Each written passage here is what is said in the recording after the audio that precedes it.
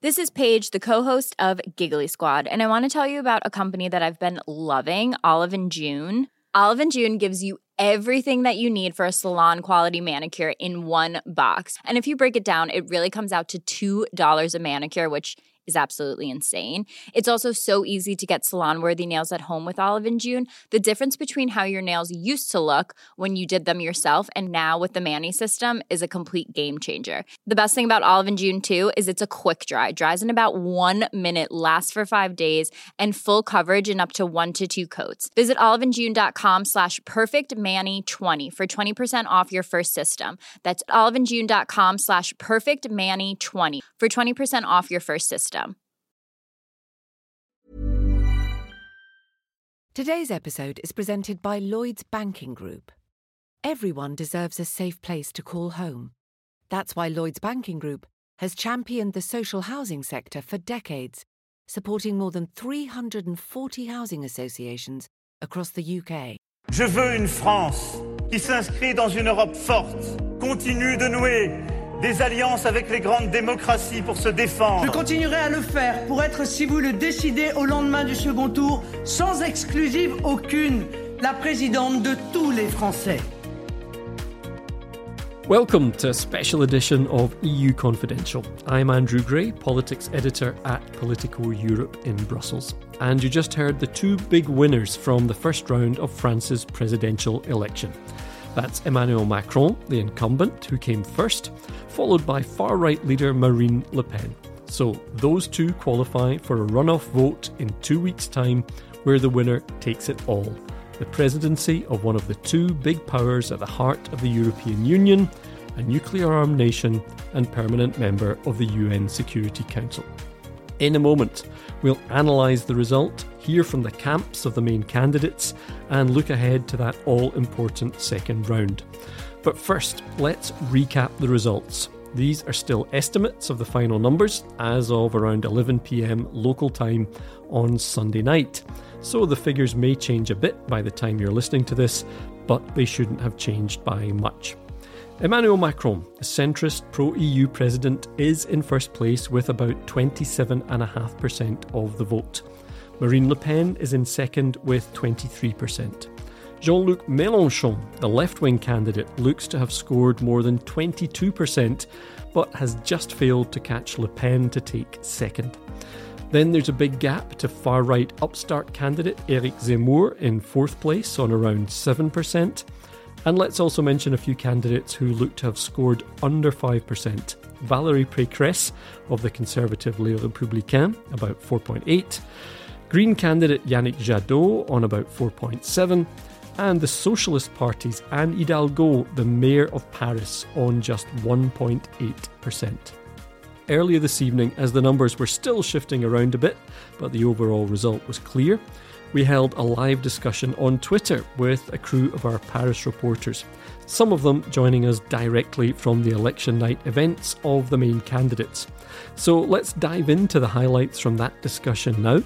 I started by asking Clea Colcutt, our French politics reporter, what the results said about the state of France and French politics right now.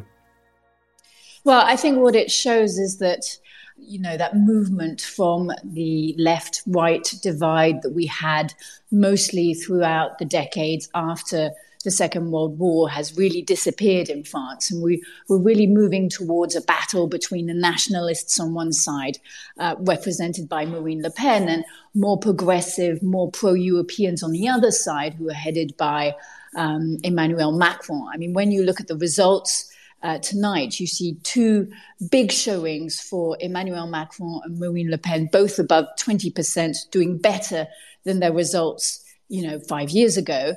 And we also see a big showing for Mélenchon, the far-left leader, Jean-Luc Mélenchon, who got above 21%. And then all the other candidates are way behind. I mean, it's quite extraordinary. And, the politicians who used to run France, like Annie, the Socialist Party, from the Socialist Party, or Les Républicains. So this time round, it's Anne Hidalgo and Valérie Pécresse. I mean, they're way down the rankings. Anne Hidalgo has got 1.8%. That's nothing. And so I think we should take a moment to sort of notice that and see how, what going forward towards the second round, it's very much, the voters for Mélenchon, the far left candidate, and the voters for Éric Zemmour, who will have a big say in what the voters are going to do, whether they're going to go towards Macron or towards Marine Le Pen, because those big blocks of the past have sort of disappeared quite a fair bit. Yeah, they really have. I mean, it's quite incredible to see those two kind of big beasts of French politics in recent decades, those two big parties reduced to such marginal roles, really. Clea, maybe just one thing for people who may be just kind of tuning into the election campaign now. Obviously, everything at the moment is overshadowed by Russia's war in Ukraine. How big a role did it play in the campaign, and why wasn't it more damaging to Marine Le Pen, who has in the past had a fairly close association with Vladimir Putin and with Russia? A couple of things. One is that she has been very skillful when the war started in flipping around, U-turning on Russia and saying that she was surprised that, it had changed her opinion of Putin, and she swiftly condemned the invasion of Ukraine, and so therefore managed to sort of step aside. And at the same time, we had her far-right rival, Éric Zemmour, who was putting out ambiguous signals about Russia, saying that Ukrainian refugees should go to Poland instead of France. And so he took a lot of the flack for, that sort of increased media scrutiny that we had when the war started in Ukraine. And also what she's done is that international politics, what's happening on the world stage, isn't really part of her campaign this time round. She's very much doing a campaign on protecting French consumers, protecting French voters, the downtrodden, the poor people. So she's campaigning on cost of living issues. And so she's really sort of managed to put aside those sort of big issues flying around. And that's been her sort of treadmill for the past few months. And I think that's helped sort of deflect all this bad publicity around Putin and around her links. But obviously, this puts a lot of attention on the French election right now, because we know that France is crucial in the European unity on Ukraine. It's crucial in NATO. And so therefore if she comes to power, if she does win in the second round, which is unlikely, but that would entail a big turn in European politics and in the future of the European Union. Right, and I guess that's it. It's all to play for now in that second round. We did see polls taken before the first round suggesting that the second round runoff would be close if it were between Macron and Le Pen, but it did suggest that Macron would win, perhaps narrowly.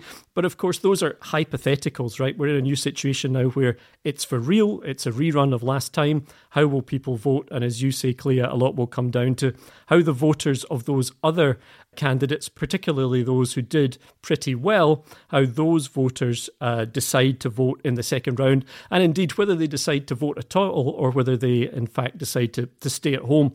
Let's jump round the different camps now, talk to our reporters there. So you may hear a bit of background noise, a bit of democracy in action as the supporters of the various camps make their voices heard. But let's see if we can start with Elisa Brown, our reporter at the Macron camp. Elisa, what was the mood at the election night event there, and what's Emmanuel Macron been saying? Merci beaucoup.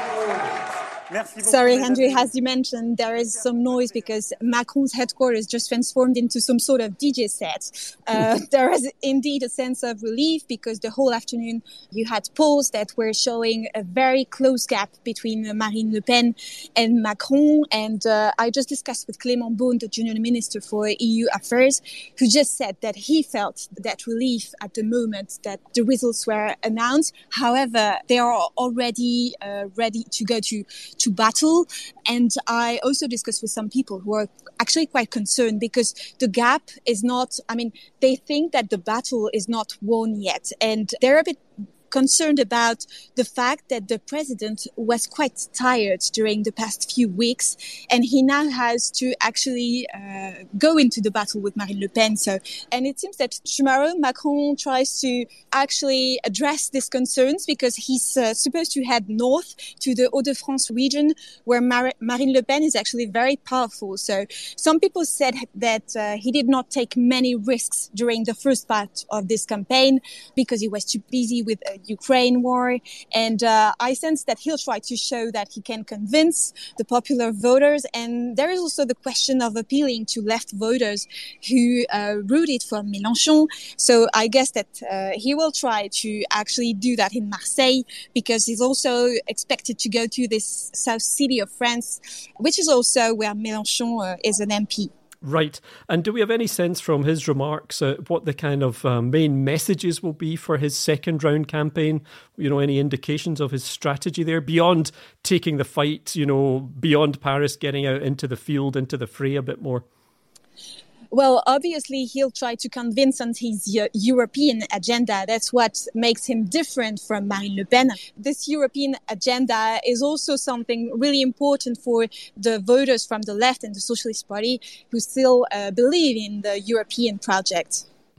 Yeah. Okay. Thanks, Elisa. Let's go to Maya Dillabaum now, who was at the Marine Le Pen election night event.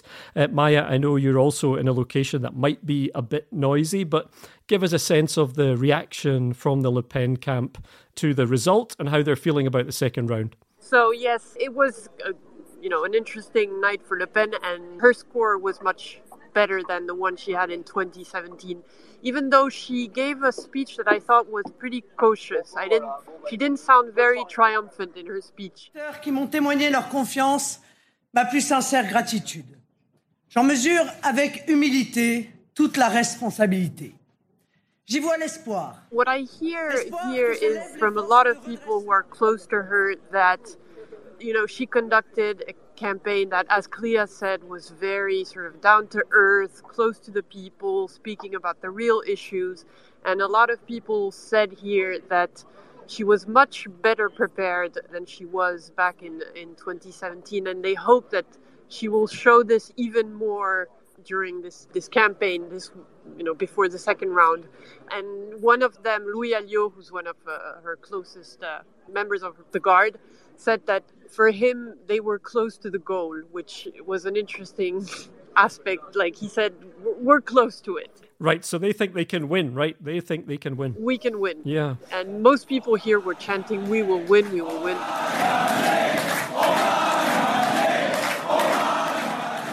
Yeah, and do we think that she'll continue to focus on those kind of pocketbook issues in the second round? Is that the sense you kind of got from her speech as well? Absolutely. It's exactly what most people told me, that she had, started, the whole strategy of her campaign was really to be on top of every single issue that is of concern to the French, and that she would continue and she will come as prepared as she was in the past weeks. Maya, you've also reported extensively for us from Brussels. What do you think the EU reaction, the Brussels bubble reaction, if you like, will be to this election result and to Marine Le Pen's strong showings? Perhaps not quite as strong as some polls predicted, but as you say, it's stronger than last time. Looks like she will give Emmanuel Macron more of a run for his money, could even win, even though it's an outside chance, but she does seem to have some chance of winning the second round. How do you think that's going to go down in Brussels? I think it will go down exactly as it went down, previously in 2017. People, have big fears. Most people in Brussels don't want her to win clearly because most people there are mostly pro-European. And most people, I think, fear that, the fact that she looks more mainstream today is not really true, because what she stood for before is exactly what she stands for now, even though she doesn't talk about Brexit, but she talks about getting, exiting, getting out of the EU treaties. And that's a way for most of people in Brussels to say that she wants France out of the EU. Right, that's it. We've heard that rhetoric from her and from others. They kind of toned it down. But when they talk about reforming the EU, it does seem like they're talking about something that really wouldn't be the EU anymore, according to their description of it. Maya, thanks for now. Let's switch to somebody else on the far right, someone who made a lot of noise, a lot of the early running, and that's the pundit Eric Zemmour, who really did seem like the kind of rising star on the right, but has ended up with just around 7% of the vote. Our reporter Giorgio Leali is with his camp. Giorgio, what's been the reaction there, and what's their explanation for why Zemmour didn't do better ultimately in this election? Well, the atmosphere here is very different from what Elisa and Maya told us. So the headquarters is totally empty now. Everyone has left. But reactions were, of course, very much disappointed. Many people were wooing after the results of the projection came up. So people are very disappointed. We spoke with some of them, and many of them expected Zemmour to do so much better. But also most of them, they already had made their mind up for the second round. And when it comes to the reason behind this, of course, there are several ones. First one is the fact that Zemmour paid the consequences of, or we could say that Zemmour had to face the consequences of some very radical opinions, which also used to belong to Marine Le Pen. But in this election, as we saw, Le Pen adopted a more moderate stance. So it was a very hard position to defend Zemmour won in the geopolitical context in which we are. And during his final speech, Zemmour recognized that he probably made some mistakes. And then people from the audience started crying, "No, you have made no mistakes."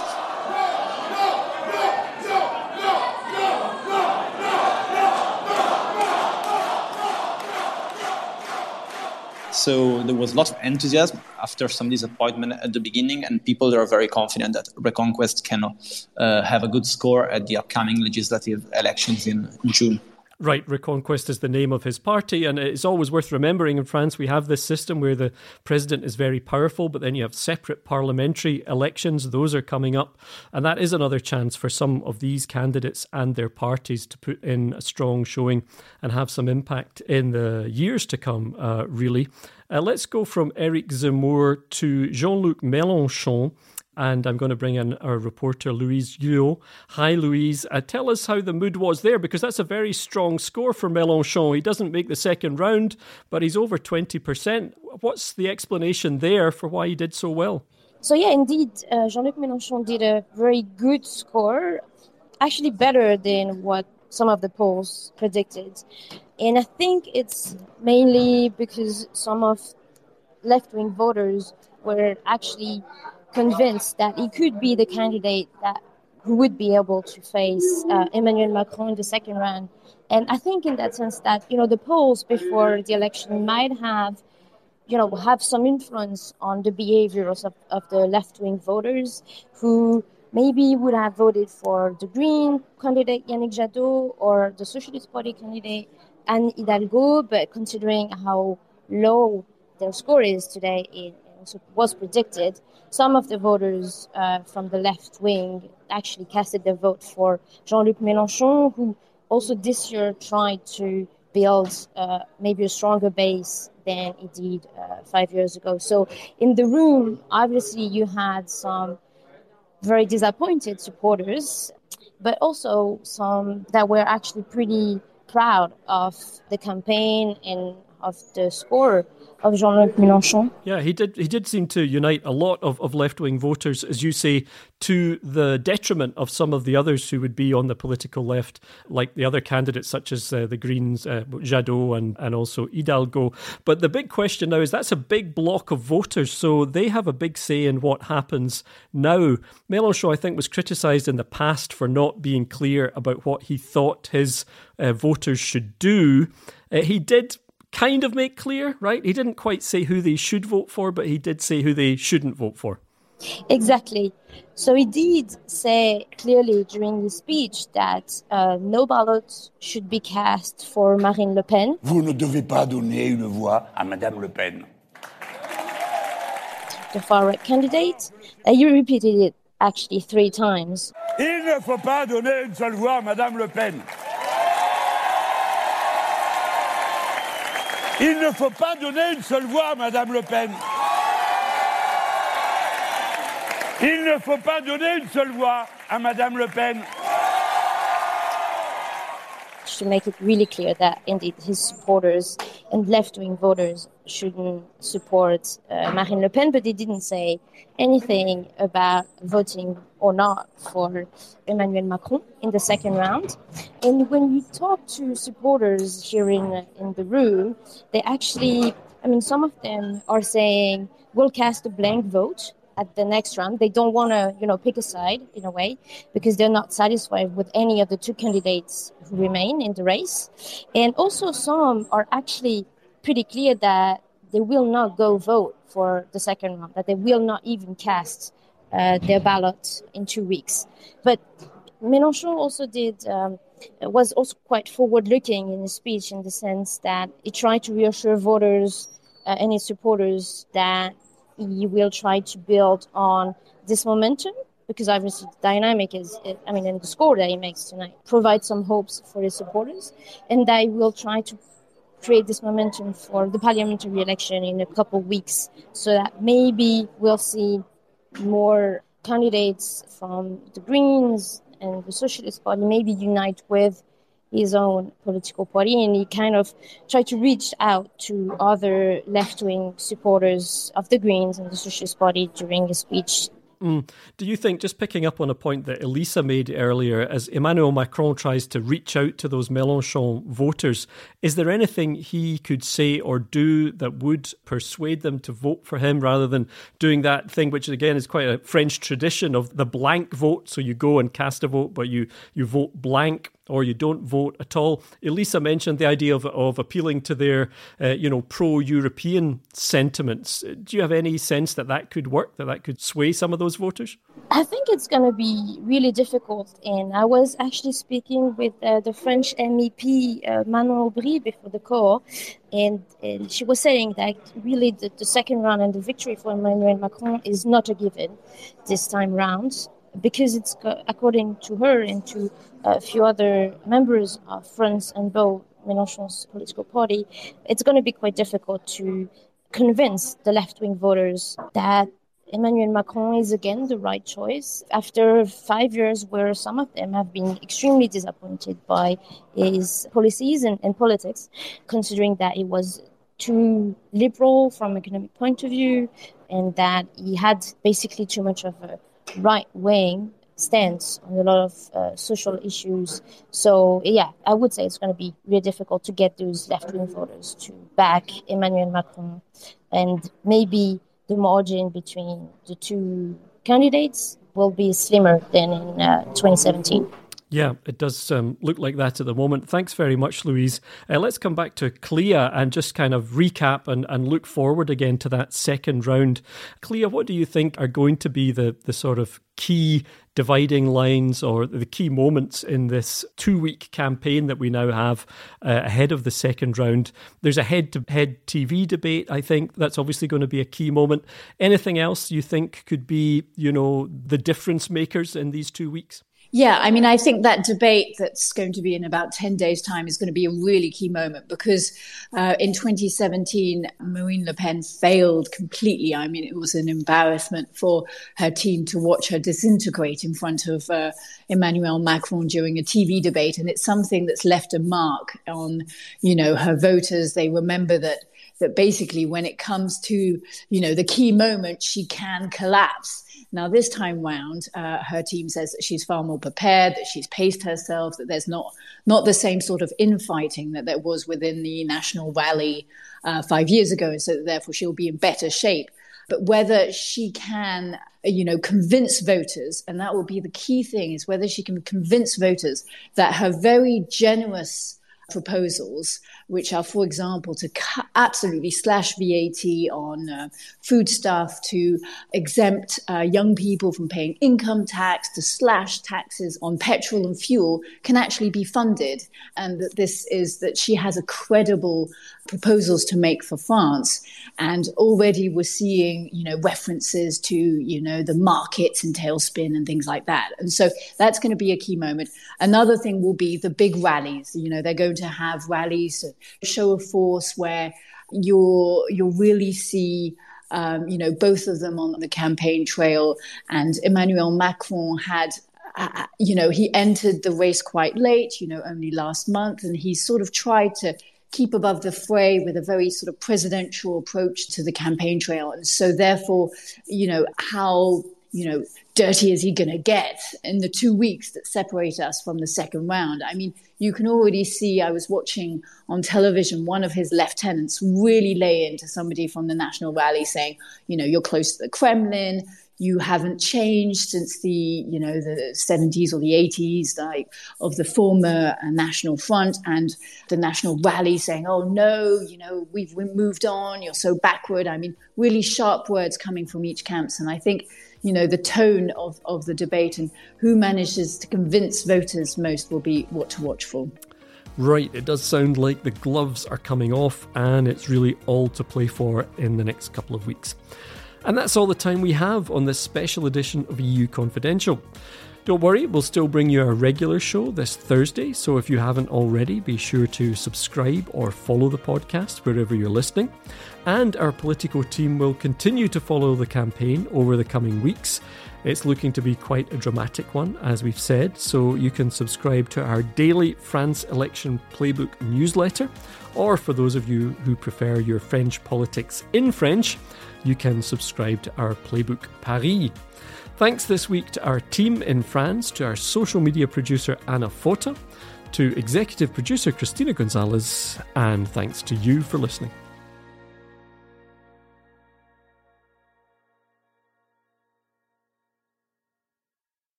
When you make decisions for your company, you look for the no-brainers. If you have a lot of mailing to do, Stamps.com is the ultimate no-brainer. Use the Stamps.com mobile app to mail everything you need to keep your business running with up to 89% off USPS and UPS. Make the same no-brainer decision as over 1 million other businesses with Stamps.com. Use code PROGRAM for a special offer. That's Stamps.com, code PROGRAM.